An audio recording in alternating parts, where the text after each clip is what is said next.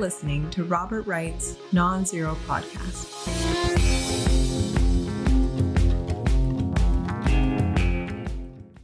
Hi, Mickey. Hey, Bob. So this is an audio opening. I want you to guess who this is, who said what I'm about to read you, okay? Okay. The American president needs to have moral clarity. They need to know the difference between right and wrong. They need to know the difference between good and evil. When you look at the situation with Russia and Ukraine, here you have a pro-American country that was invaded by a thug. A win for Russia is a win for China. We have to know that Ukraine is the first line of defense for us. And the problem that whoever this person is talking about doesn't understand is they want to hand Ukraine to Russia. They want to help China eat Taiwan. They want to go and stop funding Israel. Did they say eat? EAT? Eat Taiwan? I think they said eat. They may have said beat. That's going too far, Mickey. I've been to China. I've been to China. I've eaten with Chinese. They never eat people. They never eat land. But go ahead. You have to, slow dining. You have to take your time. Mm-hmm. They want to go and stop funding Israel. So who said that? I would go with Nikki Haley. You're correct. No, really?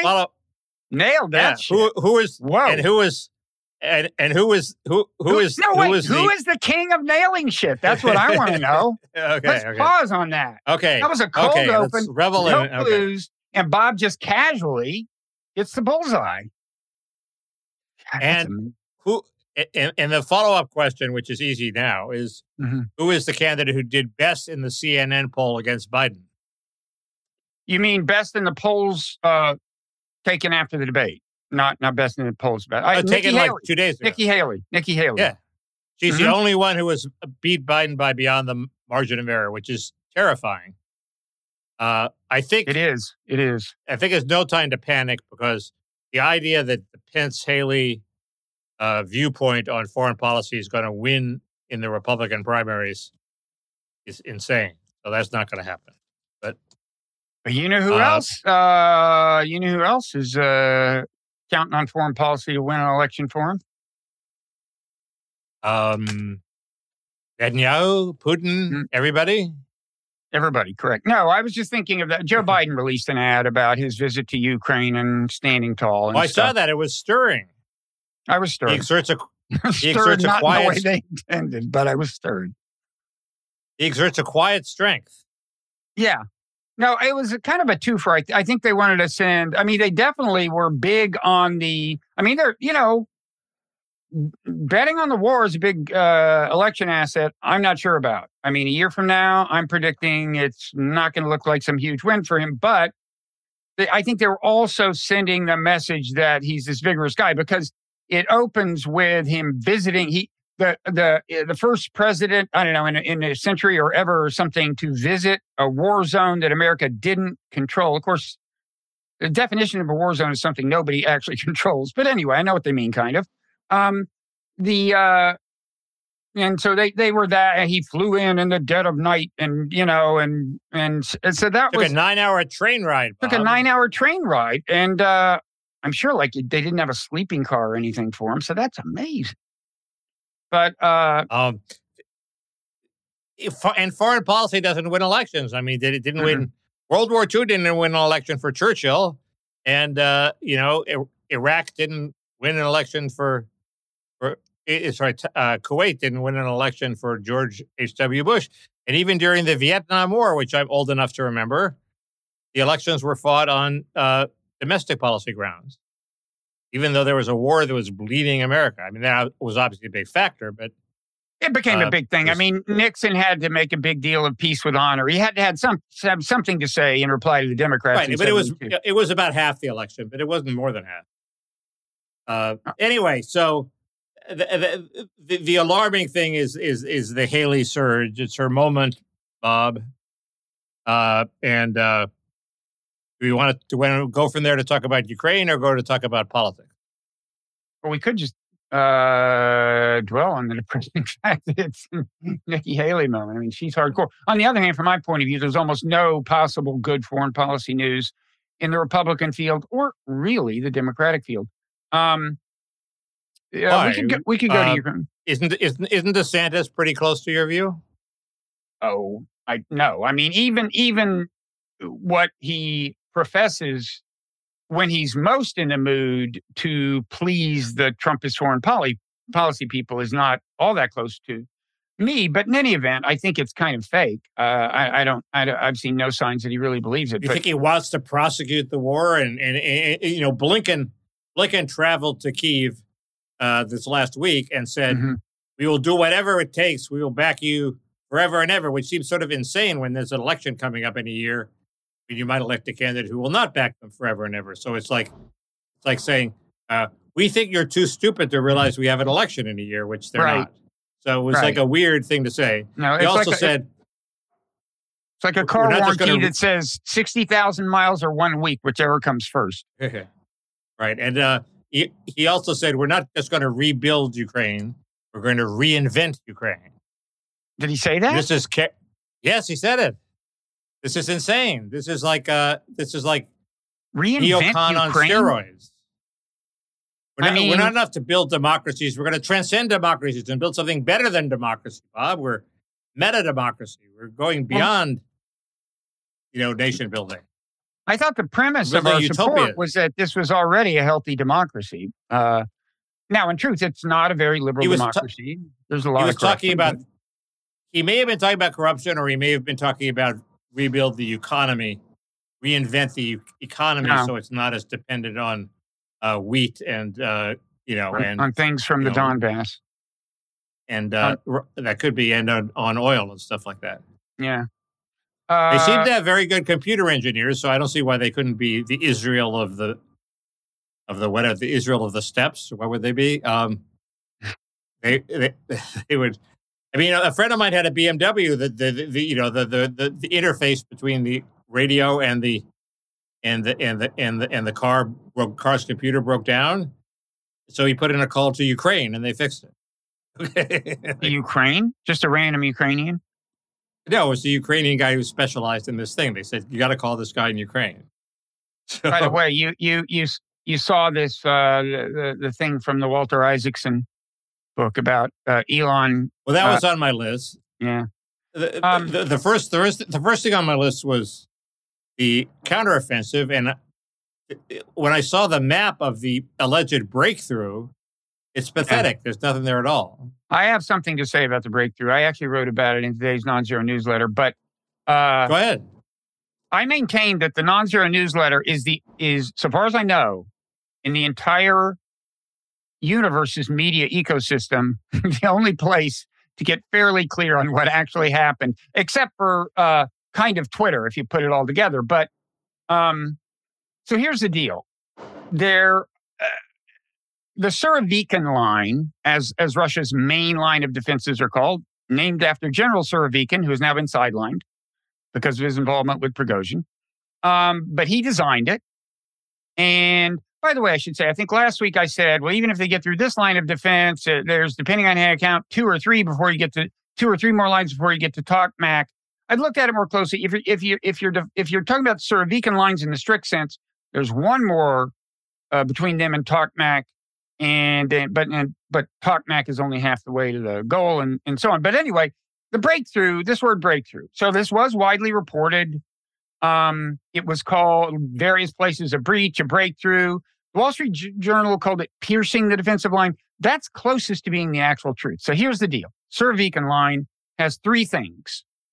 The first thing the enemy encounters is an anti-tank ditch. It's so deep and wide that if the tank does try to cross it, it will never get out of the ditch. Okay, and there's at least one case of months ago, a Ukrainian tank for some reason trying that and demonstrating the effect. Then a bunch of landmines and another line that is called Dragon Teeth. This is a long series of 4-foot-high concrete pyramids that are apparently also very hard for tanks to get over. Now, in both of these cases, it isn't that a tank or another armored vehicle can't possibly get past them. It's that trying is going to take so long that they'll get blown away by drones and artillery. That's the idea. Then the third line, they don't have bazookas. They don't have handheld bazookas and stuff like that. I would think that there's also the possibility of being taken out by people in the third row, which is the only row that has Russian soldiers there. Okay, the third row back, the final of the three rows constituting the Surovikin line is a trench, a trench system, and a pretty elaborate one. I mean, including bunkers, carpeted bunkers, apparently. And that has soldiers in it, okay? So what they're calling a breakthrough, now you'd think if it's a breakthrough, it means, some armored vehicles got across. 0 armored vehicles have gotten across, okay? What happened is that the infantry, which has no trouble crossing the first 2 lines, except for the minefields, which are not nothing, but they crossed and managed to take over a segment of the trench, okay? And they're making use of that and approaching this village of Verhova or Verbova or something. But there's no armor pouring through. That's what a breach is supposed to mean, okay? And there are no signs that armor can penetrate the Surovikin line. I'm sure it may eventually, but that has not happened. And so, sure, they could put like boards over the trench, so they get across the trench. And sure, but all these things boards over the dragon teeth. All these things take time. And with the dragon teeth, I think what they wind up having to do is actually move them aside. Anyway, all these things slow them down. And if they were easy, they'd have done them. They haven't. And the other thing I'd say is like the whole idea of a breach in this war, let's suppose that the armor got past the line. Well, this is not a war in which the armor's main enemy is on the ground, okay? It's like drones, maybe distant guided artillery or something. But I'm just not convinced that even if they did get armor across this line, which they haven't done, it would be what people are hoping. Well, now it's relatively easy. You see this big surge in the Russian, so the next village is going to be like the last village. It's going to be a grinding war, and so far fought without armor. Maybe they'll eventually get some there. But this is not a breach or breakthrough as those terms, conventionally connote. If when I looked at the map, they just seemed a long way from the ocean. But they want to reach the ocean. There's that too. They want to reach the ocean and cut off the Russian land bridge. And if they even reach the ocean with tanks, would that be a victory? Like, what would constitute a real victory? Well, that would constitute a successful offensive. That was the stated goal, because they want to, cut off the so-called Crimean land bridge. So that would have 2 effects. First of all, the Russians would no longer be able to transport stuff into Crimea, but also as they were closing that, presumably all the Russians to their west would skedaddle through the gap or skedaddle back to Crimea. No, actually, come to think of it, given that they've got Crimea, they wouldn't have to skedaddle. I take that back. They would be sealed off from Russian support over land, except through Crimea, except over the Crimean bridge. So anyway, there's that problem. I mean, everybody's noted that, but they're still a long way from the ocean. But there's another problem, is that the idea had been that once you get a breakthrough, all that land is going to take a lot less long to cross. And that's not true if you don't get any armor across the line, and they haven't gotten any. And I doubt that it's very true even if you get the armor across the line, honestly. But anyway, look, the rainy season supposedly comes in, 4 to 8 weeks. And so there's no way this offensive will have reached the goals set out for it. And presumably, the Russians are already forming new lines south of the village they're going to fight for. And presumably the rainy season will be spent doing any new defensive fortifications the Russians think they need. So it's the carpeting in their bunkers might get wet. The carpeting in the bunkers might get wet. So they hyped this breakthrough as a breakthrough when it really wasn't. Mm-hmm. It wasn't a breakthrough in a meaningful sense, I would say. It's not nothing. It's not nothing at all. It's not nothing at all. They got to the line and they kicked some Russians out of the trenches. That's not nothing. Yeah. But it's not a breach of the line as that was meant. Right. What is your assessment as to whether this thing will be wrapped up by the election? The war? Well, if they have the wisdom, if Biden has the wisdom to push Ukraine toward peace talks, it could happen. There was a good piece by Anatol Lieven in The Guardian about the, kind of the mindset of Russia and the politics of Russia. And when you look at what he's saying, it's not implausible that Russia is ready for peace talks. He says that, look, most Russian elites and most Russians would accept it if Putin said, this is victory. What we've got now is victory. And we're going to have a ceasefire with these lines and then talk peace. The Putin is not, there are the hardcore nationalists that Putin is very mindful of who want total conquest in Ukraine. And we should not forget that. Okay, there's a non-trivial constituency that wants to take Odessa, Kharkiv, possibly the whole country, certainly everything up to the Dnipro. But what Anatol says is, they have been weakened by the assassination of Prigozhin and Putin jailing this Gherkin guy and so on. And Putin, they're under control. So although they would resist the peace talks, Putin can handle that. Putin does not. He would rather not have a big mobilization, which is what it would take to appease them anyway. But the other thing Anatol says is, Russians, by and large, most Russian elites didn't favor the invasion. They don't want the total victory the nationalists want. But most Russian elites and most Russians do not want to see what they consider loss, which is to say, Ukraine taking back the eastern Donbass and Crimea. So, that would likely trigger a mobilization. And you got to remember, if Russia opts for a big mobilization, Ukraine is in serious trouble unless there's some miracle weapon on our side we haven't heard about. There's no chance that Ukraine is going to take back the Donbass by next year, is there? I mean, not by January 1st, no. By election time? Okay, it seems very, very, very, very unlikely. Because again, I don't know what these people are betting on, honestly. When you look at the fact that still so many people in the U.S. foreign policy establishment make you sound like some kind of Putin stooge if you suggest peace talks, my question is, what is their scenario? What this offensive drives home is that there's not going to be some big breakthrough. What we are fighting is a war of attrition. And Russia is 3.5 times as big as Ukraine in population. And my advice is don't fight wars of attrition with countries that much bigger than you. So I don't know what they have. Now, some of them hope that, Putin's regime will collapse. Not completely impossible, but I don't know if after Iraq and Syria and Libya, they still think regime change is a great idea. I give up. What about the F-16? This is my last military play with toys question. What about this? What about the F-16s and all?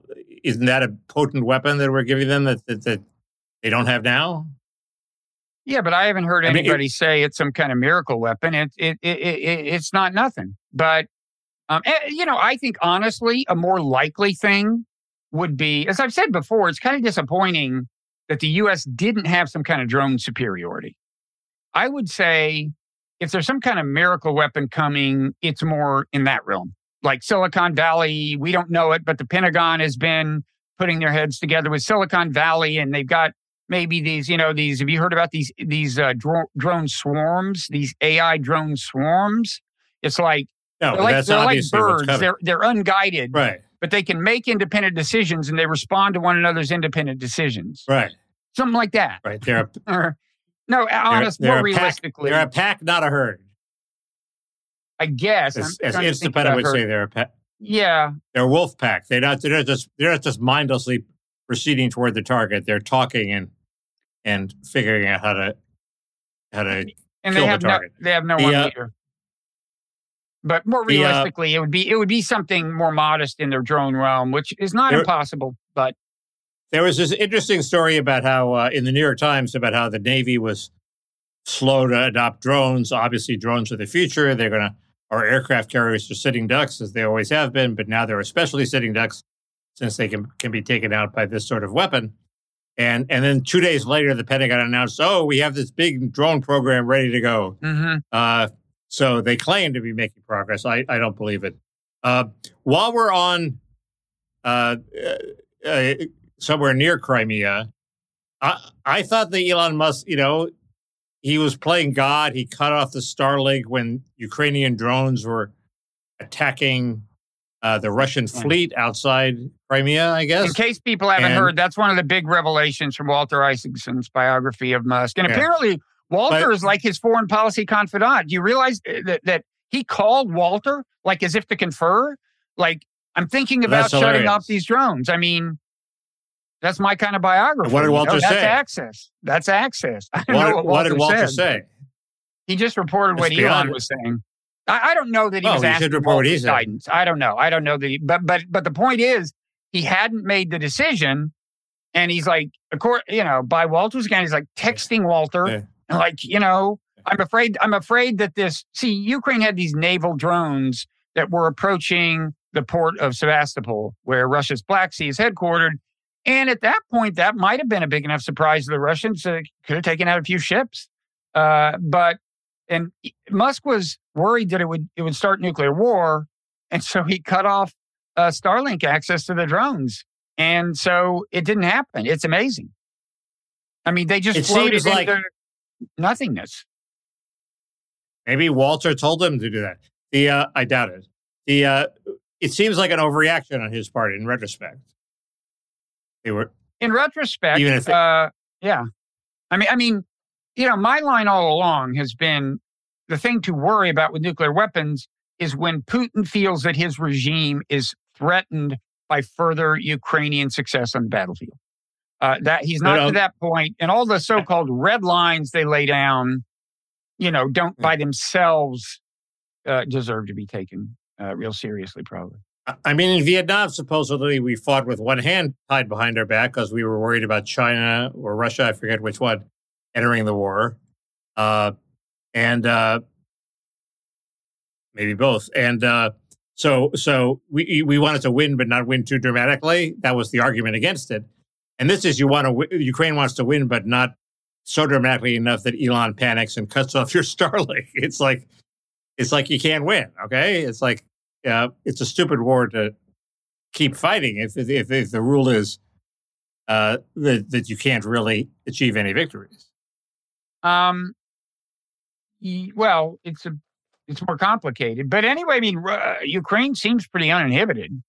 I mean, they've been. I mean, within the last few days, they hit that city where the Russian military. Kind of the headquarters in Russia of the warfighting operation, whatever Rostov on Don or something. Is that the city that Prigozhin wanted to take over? Yeah, it's the one that he did kind of take over. I mean, the tanks parked there and nobody did anything.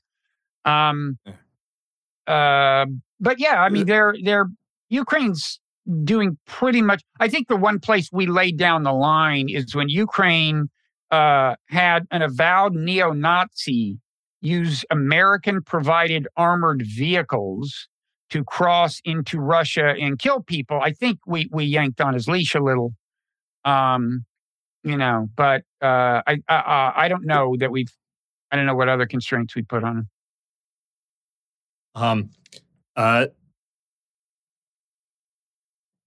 So I had one more thing, but I forgot what it was. I've got things. Okay, go ahead.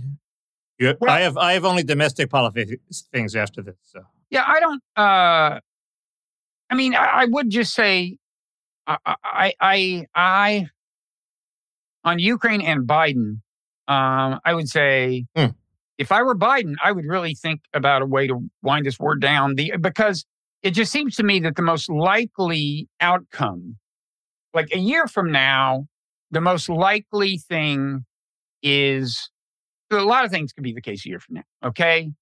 Implosion, catastrophe. But most likely is either Ukraine will have made some more modest net gains, or they will have lost ground on net and maybe a lot of ground. But in any event, there won't be some kind of resolution unless Biden pushes them toward peace talks.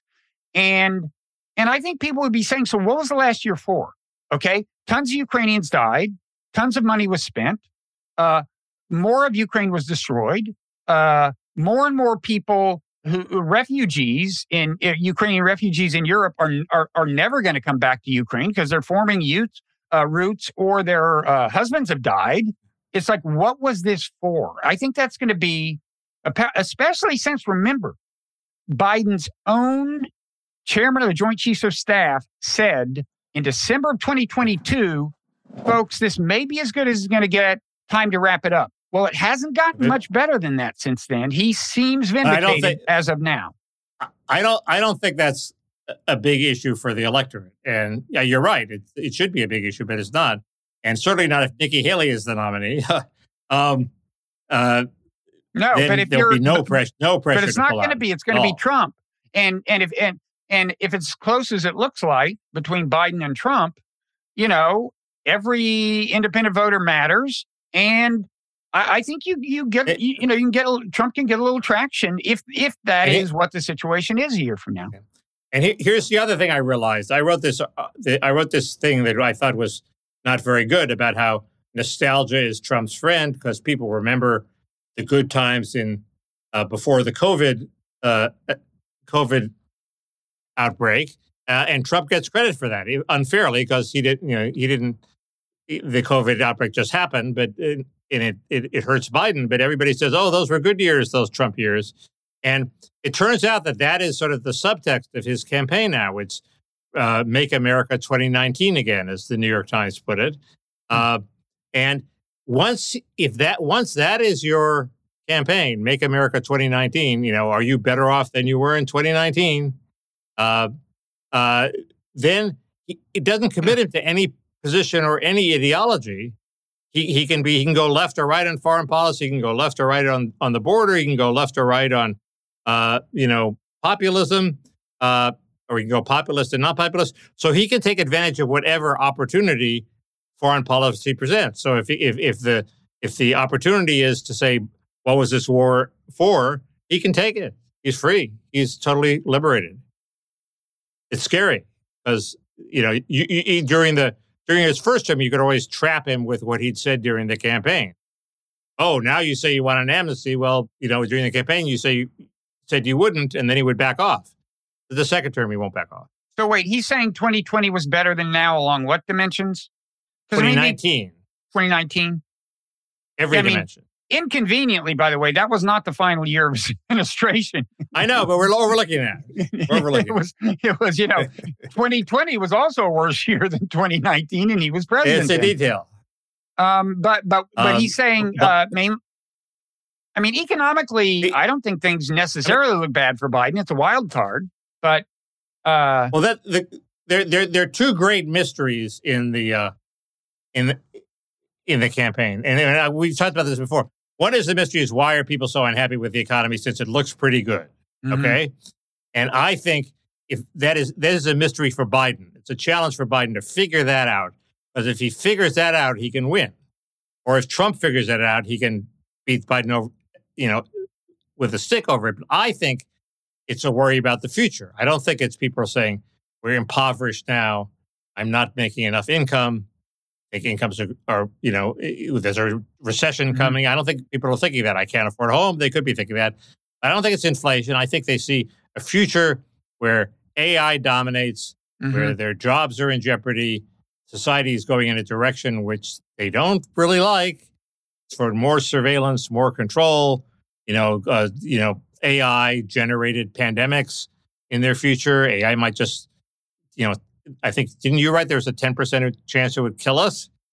I didn't write that. You were quoting somebody. The stat is a survey of the actual AI researchers showed that chances of it destroying all of humankind, the median was 10%, which means 50% of them said it was at least 10% or higher. Right. Mm-hmm. And anyway, people don't like where we're headed, and you desperately need some candidate to say, no, it's going to be okay where we're headed. We're going to have 30 more years added to our life. We're going to have all these new drugs. It's going to be great. And you'll love it. And at least here's a path. I'm not predicting success, but here's a path where it might turn out okay if you follow me. Mm-hmm. And Biden gives no confidence, and neither does DeSantis or anybody else for that matter, although DeSantis is an effective leader. So if whoever figures out that mystery, I think wins. Yeah. And the mystery for Trump to figure out is, this is a story in USA Today that seemed really important. There are all these non-voters out there who don't vote in part because they think the election is rigged. And they're overwhelmingly for Trump. So Trump is faced with the Georgia dilemma, except this time it's going to hurt him, which is, how does he get these voters to the polls, say, oh, this time it's not going to be rigged. I have to get you to the polls so we can win. Mm-hmm. You would think a smart speechwriter could do that. But anyway, that's it's certainly not something he mastered in Georgia. And it's a weird new thing that turned up this week. I didn't realize there were that many non-voters. I didn't realize there were that many, that they were that overwhelmingly for Trump. No, I hadn't heard that. But apparently there are. On the economy, one thing, I think there's been simmering but growing discontent with the economy for like a decade or two, because the gig economy is no fun. It used to be when we were not only kids, but young adults and early middle-aged. It used to be that, there was such thing as job security for a lot of people. You would sign on with a company, and unless you're screwed up or economic apocalypse hit, you're in pretty good shape. You had a community of people at work. You knew them. It was stable, pension, healthcare, so on. So I really think, especially younger voters, there's already been this unease. And now I think you're right about AI. It's an interesting question. It is not out of the question that workers displaced by AI alone over the next year will be kind of non-trivial and have an impact. Right. Viewers don't realize I had a huge crisis before this show. My computer didn't work. You did, yes. I ran to the Apple store, and the guy fixed it, by holding down the start button for a second longer than I did. Mm-hmm. But he was a very nice guy, very helpful. And I kept thinking of asking him, isn't your job going to be put out of business by AI within 6 months? And he said, not so long as people like you are the ones buying Apple computers, Mickey. I didn't dare ask him. He was bigger than I was. He was a huge guy. But apparently AI is being, every indication is AI is being adopted way more rapidly than we think. I met somebody who works for a big computer company. They use it every day now. It's instantly put into place. So that is a big fear. It's scary. The DeSantis, the DeSantis campaign was this schizophrenia this past week, because first a hurricane hit Florida, which was great for him because it got a chance for him to show off his leadership skills. He handled it very well. He flew back to Florida. Didn't get enough press for doing that because the press is incredibly biased against him, but he got some good press. Meanwhile, his chief strategist, Jeff Rowe, is pulling out of Nevada. Why is he doing that with millions of dollars in the bank? I don't know. And he's focusing on... What is it? So they're not contesting that Nevada... I don't know. When is Nevada? They were going to finance a big ground game of paid door knockers. And as John Ellis says, Nevada is a very easy state to do that in, because 90% of the population's in 2 counties. You can just knock on all their doors and at least get some benefit. So he's stopped that. He's focusing that operation entirely on Iowa. Mm-hmm. But he has the money to do both. Why is he not doing it? I don't know. This is the guy who runs the super PAC that DeSantis does not control. That's the problem. All the money is out of DeSantis' control, in the control of his former chief strategist, Jeff Rowe, who everybody seems to hate, and whose gearing up some incredibly complex computer-powered system where they find out data on each voters and send them the version of DeSantis that will appeal to them. One is the Steel DeSantis. It's, gung-ho. The other is, they're like names for which DeSantis avatar gets sent to the voters. And this, first, it has the whole feel of a massive flop, okay? And second, it has the feel of the incredible new system that the Red Cross tried to put into place after 9/11 when they had all this blood. They're going to put in this new system of freezing the blood that nobody ever tried before, okay? And before they got to the chance to test out this new system, everybody said, "What are you fucking doing with this blood?" And they had to all resign and quit. So this has that air. It's like, why is DeSantis, big mistake. Why is DeSantis the guinea pig for Jeff Rowe's, highfalutin, high-tech fantasy of how to win an election? What are the features of the new approach? There was an article in Politico that I only dimly understood, but it gathered very fine-grained detail from various electronic sources over each voter, and then it targeted them texts that were designed for what they like. So if you liked, if you like foreign policy, if you want a strong leader who's going to stand up to Ukraine, I guess they can't falsify DeSantis' positions, but they can send him things that portray the stronger side of him. If you want an anti-woke DeSantis, they have anti-woke DeSantis. It's like buy them all, right? Well, that doesn't seem crazy to me. I mean, look, he's got to throw the long ball. He's behind. It's or go for the long ball. Or I don't know. It seems to me he's still, my point of reference, he's still way ahead of Gary Hart, where he was against Walter Mondale. Hart was in like 5% before in Iowa, and or somewhere around there, and he's already contesting Iowa, and the race is months away, and voters seem to like him. The press hates him. If you can break through the press, which it should be easy to do, and talk to voters, it seems to me he has a shot. I was overcome with giddiness last week because he was taking care of business in Florida, saying, open this center, open this relief center, close that town, open that bridge. It was an impressive show.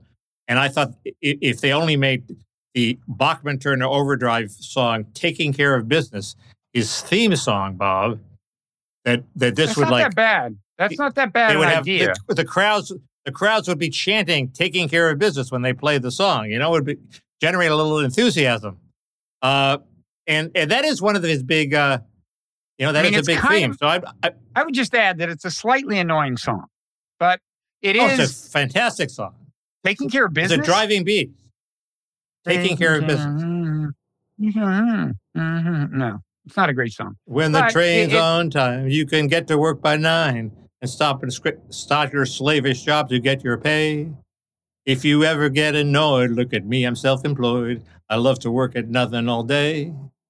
And we'll be taking care of business. It's relentless. Every it's day. Fantastic. Taking care of business. Wait, did they also do The Boys Are Back in Town? No, that was Thin Lizzy. They did You Ain't Seen Nothing Yet, I think. You Ain't Seen Nothing Yet. Yeah. That was their big, but it's stood the test of time. I don't know. And songs that are annoying often are good crowd songs.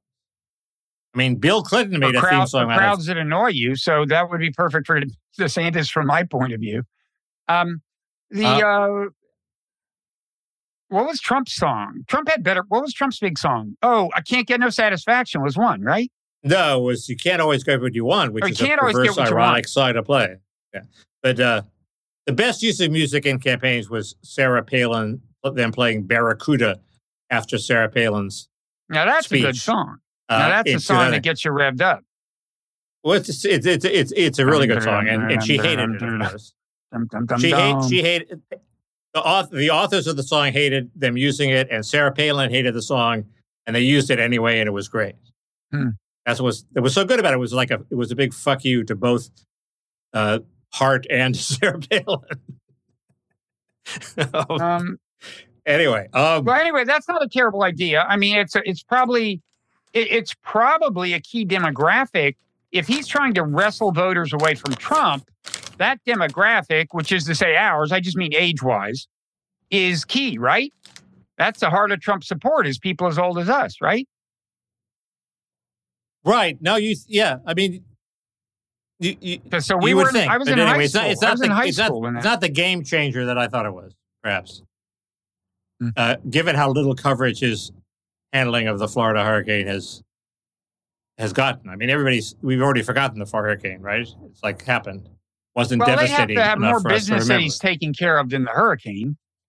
They have to depict him as this guy who's taking care of all of Florida's business. Okay. Alienated the biggest employer in the state, stuff like that. Yeah. Joe Klein wrote a very good column where he had a wishful theory about how Trump is going to collapse, which dovetails with my theory. My theory is the more he shows up in public, the more crazy people will realize he is. And Klein says, people haven't focused on, right now they're just reacting against the indictments and telling Biden to back off. And if they won't begin to focus on, do we really want to nominate this guy and have him around for 4 years, for a few months until December? I at first found that incredibly confidence inspiring. And then I thought, no, it's just wishful. But it's a great column on Joe Klein's The idea is Substack. that the closer the reality gets, the more people realize they don't want it. Yeah, they haven't focused yet. They're not focusing on that. They're focusing on all the fights about the indictments and the weaponization of government and all that. And they're not. Will Trump pardon all these guys that got sentenced this week? Which, and by the way, I'm in favor of giving them stiff sentences. They all think he will. The sentences seem a little long. 22 years at least. Not to me. Not to me. Depends. This is the most, in a certain sense, the most sacred ritual in American democracy that they wanted to, not just derail in the sense of disrupting a ritual. They also wanted to keep it from functioning as designed, which is to say, actually usher in the peacefully elected president and install a pretender. I mean, this is serious shit, man. I know it's serious shit, but what none of the stories conveyed, I mean, is how much evidence they have that Tarrio and the other Proud Boys actually wanted to stop the election of Biden, as opposed to doing a show of force, a dramatic show of force to protest the election. But if they caught the pickup truck, they wouldn't really know what to do with it. Correct me if I'm wrong, but the Proud Boys initiated the key breach of the security perimeter intentionally. That's different. They clearly breached the security, but the question is, what were they going to do when they were in the Capitol? But that's not. It doesn't fucking matter. It's a fucking. I'm not saying they should have gotten off, Bob. I'm just saying that it's in the middle of the serious crime that you outline requires them to have wanted to stop democracy from functioning. Of course, that was at least a distant hope. Of course, that was at least. I assume they have some evidence that they presented at trial that the press was too lazy to present to us, but I haven't seen it. All I've seen is the video of the Wall Street Journal, which came out years ago, or where the Proud Boys were saying, and remember, this is only a tiny fraction of the Proud Boys organization that decided to go to Washington. This is the day the Proud Boys take the Capitol. Okay, so they clearly wanted to take the Capitol. They wanted to do it. It turned out by force. That was clear. And they wanted to do it while we were certifying the next president. Right. But that's. I'm not willing to rest there, and I say 22 years is not enough. Okay. I'm not willing to rest 22 years just on the inference. I want a memo saying what fucking inference? I want the stuff some you evidence just described. That Tarrio said after today, Biden will not be president. That's all I ask. No, what you just described constitutes 22 years worth of misdeeds, so far as I'm concerned. No, because okay? I could take, in Wisconsin when they were going to pass this anti-labor law and the left took over the Capitol, I could easily see them. I don't know if they use violence, but let's postulate that they did. If they just said today's the day, we take the Capitol. That's not enough to convict them for 22 years. You have to take the Capitol. Not certifying the president. It's just a fucking labor law. Okay, and it's just a state. It's not the whole republic. Democracy, Bob. It's still democracy. What? There was no. Still Nikki, democracy. They're about to have a vote on an important law. Nikki, so you don't see a meaningful distinction between impeding a state-level deliberation or passage of some law, some legislation, and something at what we saw at the federal level, which was impeding the actual peaceful transfer of power, which is at the heart of the whole fucking idea I'm of saying the republic. there's also a distinction between taking the Capitol, meaning we break through the security and we sit around and yell and scream, and actually blocking something. And I want evidence that they intended to actually block something. Maybe that evidence is there. Maybe I'm just missing it. Maybe I just didn't see it at any of the press accounts. Maybe if I read the trial transcript, Mickey, it would be there. They obviously wanted to impede that process, stop the process. There's no way they didn't. I think there is a way they didn't. They would sit around and yell and scream and pick up a ruckus. I don't know. You have to convict people beyond a reasonable doubt in this country, and you have to have some proof that that's what they intended to do. Anyway, they all think they're going to be pardoned. I think, given Trump's loyalty, that's not 100% bet, but he would probably have to pardon them, or at least commute them. DeSantis already said he would pardon at least some of the January 6th or commute or something? He's been very vague. He's been very cagey and vague. Has he committed himself to finding at least one that he has to pardon? Maybe. So what else? Well, we're running out of time. Anyway, Eric Adams joined. You're happy about Eric Adams this week, right? Mayor of New York. Well, not really. I mean, there are two things Adams says. One is this wave of immigrants in New York is going to destroy New York forever, which I think is maybe a little alarmist, but I'm glad he said it. And the solution is to give them all work permits, which is the left solution, which is not a solution in the short term, but that will just attract more. So if you think they're destroying the city of New York, you're just going to get more and more. So he said some good things and some bad things by my lights. I thought you'd be nominating him for president. There was an incredible headline in the New York Times. The Democrats across the country are reacting and abandoning their sanctuary cities and reacting against the surge on the border now that it's hit home in their districts. And the headline in the New York Times was, "Republicans get the crisis they want." And it's true that Republicans, are probably happy to have a crisis because it shows the hypocrisy of the Democrats. But the idea that that's the main takeaway from the fact that, 2 decades of Democratic dogma on immigration is crumbling before our eyes is ridiculous. But it was Jonathan Weissman, the same guy who said, "Don't overthink this." That Trump was calling all immigrants animals when he was really talking about MS-5, MS-15. So. Or 13 or whatever it is. So, he is a known hothead. I've had personal experience with his hot-headedness. What did he do to you? Would have let me ask a question of Larry Summers, 2008. Do you believe that?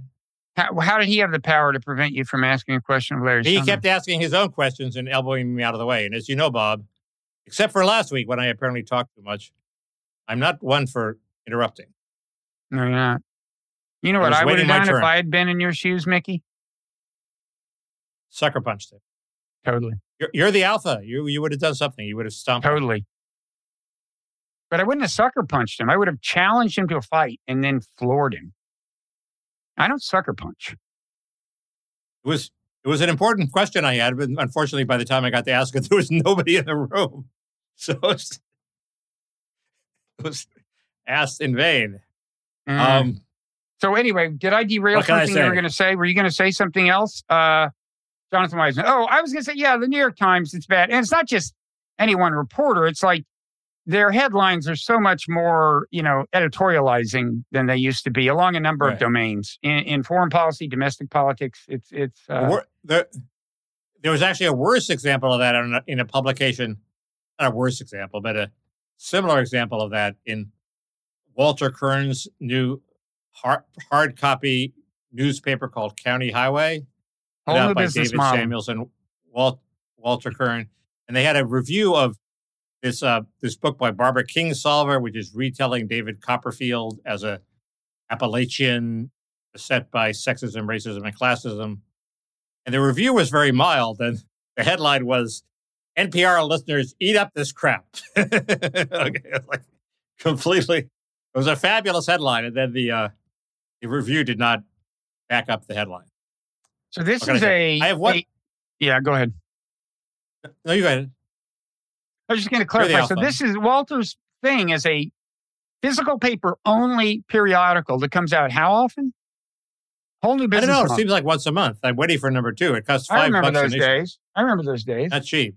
You don't remember anything costing $5 an issue. But it's good. It's good. It'll get better. Like everything, it'll get better. So I recommend it. It's the right idea. You know that by the way, that Biden thinks Zelensky is an amateur. That's the one of the scoops from Frank Foer's new. Oh, is it? Yeah. Anyway, I don't know what he means by that. But is the book out? It came out online Thursday or Wednesday. Maybe Tuesday. Anyway, I've started to read it, but haven't gotten very far. The one thing that I think is worthy of the main podcast, and why I wanted to bring up is the right way to think about these things is not who do you want as president. I think you have to think of who do you want as president and who do you want to control Congress and which combination of the two is better for the country. So I think clearly the preferable outcome is Biden and a Republican wins the presidency and a Republican Congress. Mm-hmm. That's number one. Number 2, though, is Trump and a Democratic Congress. But you don't get the wall damage these guys can do. What about your wall? So that the wall? Of course, Trump has already demonstrated his inability to actually build a wall, but still, he only had 4 years, and for 2 years, a Republican Congress. What do you expect? Trump would have to exactly. Trump would have to do something about the border, and he couldn't do worse than Biden. Whereas Biden with a Democratic Congress is the worst because they're going to, by my lights, because they're going to do all sorts of big FDR-like things that are not really FDR-like, and the third best would be Trump with a Republican Congress, hopefully with a small majority, so he couldn't do too much. Mm-hmm. I don't know, but you have to think like that, and then you're paralyzed because you don't know whether to vote for Biden or Trump because it depends on who's going to win the Congress. Mm-hmm. And then you have to figure out if Trump wins, does he have coattails so he'll automatically get he'll win control of the Congress, or if Trump loses to Biden, does that mean he has no coattails? I don't think so. So but I think it's the way you have to think about it if you're a patriot. Yeah. One more question on this line.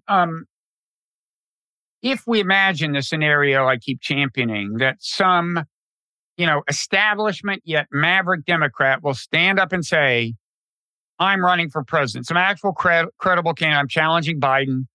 If that were to happen, how long do we have for somebody to do that? Because it's just, if it doesn't happen, people are starting people are panicking for the third time with this CNN poll that shows every Republican candidate beating Biden or tying him. Well, plus these polls showing, really look at this. There was a CNN poll showing 2/3 of it was a combination, registered Democrats and Democratic-leaning independents. 2/3 of them want someone other than Biden. Well, everybody wants him, but the question is whether they'll still vote for him if they get him as the nominee. And but they may just not turn out. They may just not turn out. They also may not turn out.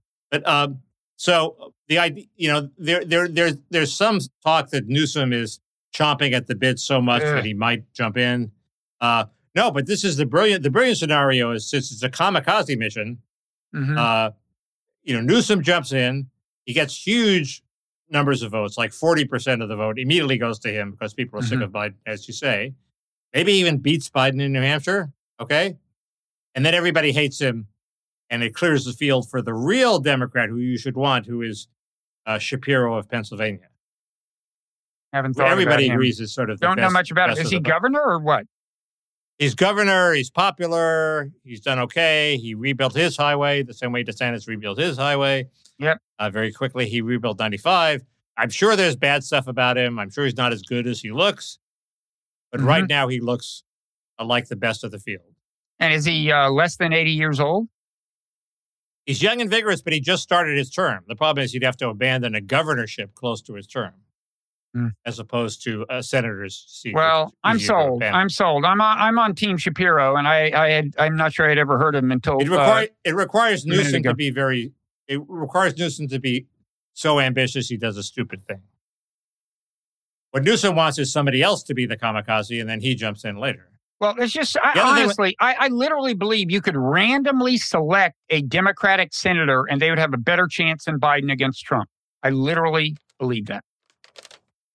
But certainly, Chris Murphy, and among governors, Gretchen Whitmer in the House. Yeah, go ahead. How about somebody who placed third in a Senate race? Would that be you? I placed third in the Senate race. Might have been thinking. Okay. We'll leave people wondering. There's this debate between Newsom and DeSantis that's scheduled.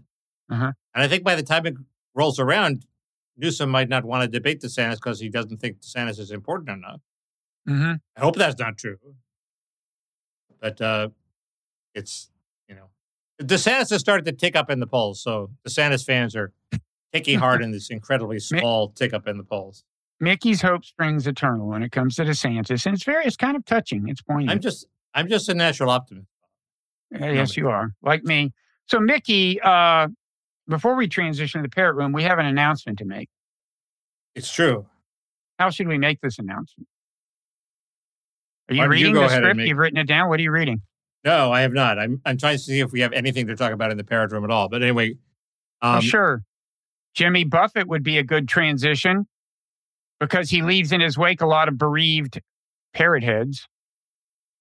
Right. Be a good transition to what we're about to talk about. Speaking of bereaved parrot heads. Okay, over to you, Mickey. Well, Bob and I both have projects that we want to work on that we haven't had time to get to. Bob's is probably bigger and more legitimate. You have a book to write. I have a bunch of things I've wanted to write. They're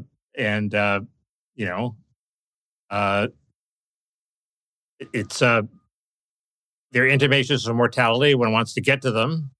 And so basically and the podcast is making money, but not so much money that we have to keip it going because it's so lucrative. The parrot room is the parrot money. The podcast isn't. So all those things go into the calculation that we're stopping the podcast at the end of September, I believe. Correct. Yes. And I mean, the logic's more straightforward in your case. You're going to save a ton of time. I'm still going to do a Friday podcast as well as my Tuesday podcast. And it's not totally clear what form that was in. Yeah. I'm not going to do the subsequent marathon 2-hour. It'll be less taxing than dealing with my raging ego.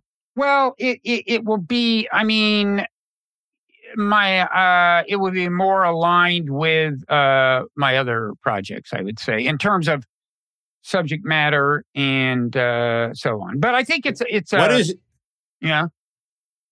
what is your other project? Is AI now or it looks like, I mean, empathy? It looks like I will be writing a book on AI, but the contract hasn't been signed, and I'm superstitious about talking too soon. But it'll be one or the other. I mean, it's the same.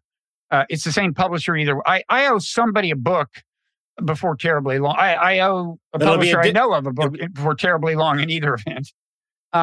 It'll be a different book, a different lineup of guests if it's AI or if it's cognitive empathy. Right? Yes. You have to wrangle the guests. This is going to be almost as time-consuming as dealing with me. Well, we can talk about this in the parrot room. There are things I'm thinking of that will help address that problem. But it's true that your logic is more straightforward. I mean, what I would say is, whenever any partnership ends or anything, people say who dumped who, and they say, no, it was mutual agreement. And they say, no, really, who dumped who? I mean, certainly in the romantic realm, that's always my line. this was truly something we've been talking about for some time. I mean, I think we thought both of us were thinking the time to wind down is going to come. I think you felt it a little more immediately than I did. I think you were, but I just have all these other impending crises I have to do. Right. And it's more of a time saver for you to end it, like, because I will still be doing the 2 podcasts a week. But anyway, what else is there to, we can talk about this more in the parrot room, logic behind it, implications for parrot heads. And is there anything else? Oh, I will say this. When I told my agent, Rafe Segalen, about this, he said, end of an era, which is true, kind of. Yeah. You don't sound this era, yeah, but there's also what a mutual friend of ours said when he said about our podcast is, it's good. I would have thought it would have taken off. I'll tell you. I mean, if you would like to amplify that theme, we started doing this in 2005. We haven't done it continuously, but this was back before virtually anybody had heard the word podcast. It was primarily a video thing, but we did have audio downloads from the beginning. And it was the first split screen online video thing about politics, I'm pretty sure, or almost about anything. I think it was almost about anything. Yeah. There were 2 guys in Alabama that recorded one conversation, if I remember. The one with the Santa Claus thing? That was pathetic. I think that guy. But and I don't know what was going on in the super high-tech people. And obviously, if you work for ABC TV, you could broadcast 2 talking heads. Well, I mean, for example, a podcast that's a tech podcast that beat us by a few months is The Week in Tech with Leo Laporte. But they had... Oh, really? Okay. Because he came out of the TV field, and I think they had these dedicated broadband things. We did a streaming video before there was broadband. We didn't have broadband. And I mean, there was broadband, but most people didn't have it. And so we had to hook up this weird thing where you locally recorded both your audio and video file, talked over the phone. You couldn't see each other. And then you synchronized the files. And that's why we were so early. Thanks to the genius of Greg Dingle. Actually, that idea was, with all the humility, I think was mine. The basic idea. Really? Okay. Yeah. Well, it wasn't mine. We agree on that. Now, Greg Dingle did invent the Dingle link.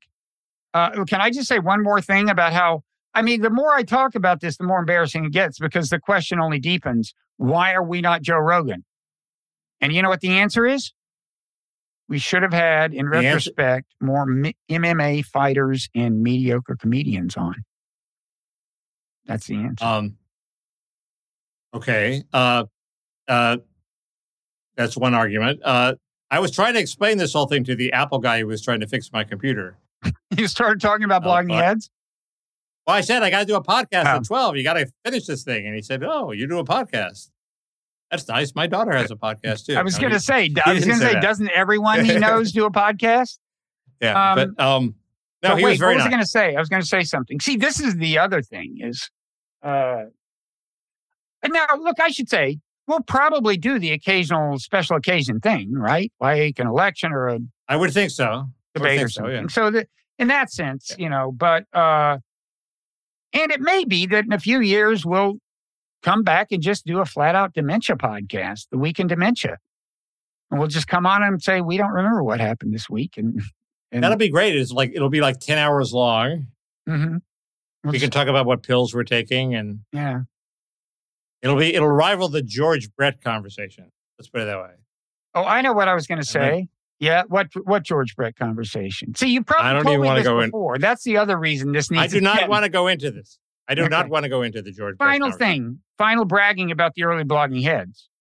I believe we had the first in the entire universe user interface for generating a link that would take you to any point in the video. Even Google Video, this is before Google bought YouTube, did not have it for a few months after us. That was something to let users, is now familiar on YouTube.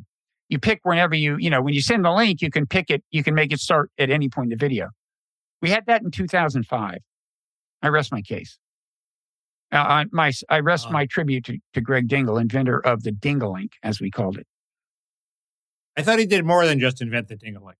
Oh, he did a lot of stuff. I thought he helped get it all off the ground. No, the whole system. He built a system for synchronizing the two sets of files on the server so that I could do it. Right. I did it. I would go up to the server with his user interface and synchronize the two, and it would come out. No, Greg is he's doing fine. He went to Facebook, and I think his stock options worked out fine. Unlike the blogging head stock options. Hey, don't rub it in. So, okay. Well, I'll see you in the parrot room. I guess we will. As for, non-zero podcast. The parrot room is ending too, but what's that? Not this week. Parrot room is ending, but non-zero podcast feed's not, and the non-zero channel on YouTube isn't, and I'll know more about what exactly it's going to contain, aside from the Tuesday podcast it already contains in the future. And we'll talk about this more in the parrot room, I guess, which is our finally cheap stunt for, cheap gimmick to get people to subscribe to parrot room, right? Yes. Why don't we put it this way? Cheap gimmicks. Why don't we put it this way? Everything we've said so far about why this is happening is a lie. And we're going to tell the truth in the parrot room. How's that? I tell the real story. Yeah. Okay. So patreon.com/parrot room, the real story. Okay. We'll see you then. I will. Are you going to show us the parrot? Let's have the parrot come on. Yeah. See you there. The real story. And quickly, I do want to talk about a couple of things in the parrot room, including Jimmy Buffett and his parrot heads. Hunter Biden, I'm afraid, maybe a little more Elon. And if you want to nominate anything, go ahead. They've compiled a complete list of Epstein clients. It's actually fairly impressive. You can go over that. There's the Saudi deal, which I know you tried to explain to me. You're trolling Bob last week. You're going to troll Bob in the parrot room. Well, why is it so awful? There's Musk and the ADL. There's Ann Coulter's feud with Trump. He called her a stone cold loser, which I guess was a play on Ron DeSantis saying he wanted the cartels stone cold dead. And we can talk about getting the cartels stone cold dead because there is a very popular proposition on the Republican side to have a war with the cartels, the actual military shooting war with the cartels, which seems insane to me, but I'm sure you'll see virtue in it. There's a future for culture because apparently there are a lot of good films at Telluride. If I can call it up, I can read you a list of those films. Oh, I may be your entertainment guide. Speaking of which, I may say a little more about The Extraordinary Attorney Woo. I've watched more of it. I continue to like it. The South Korean show that is sweeping the world. Okay. All right. We will taking care of business. We'll be taking care of business every day. Every way. All right. See you there.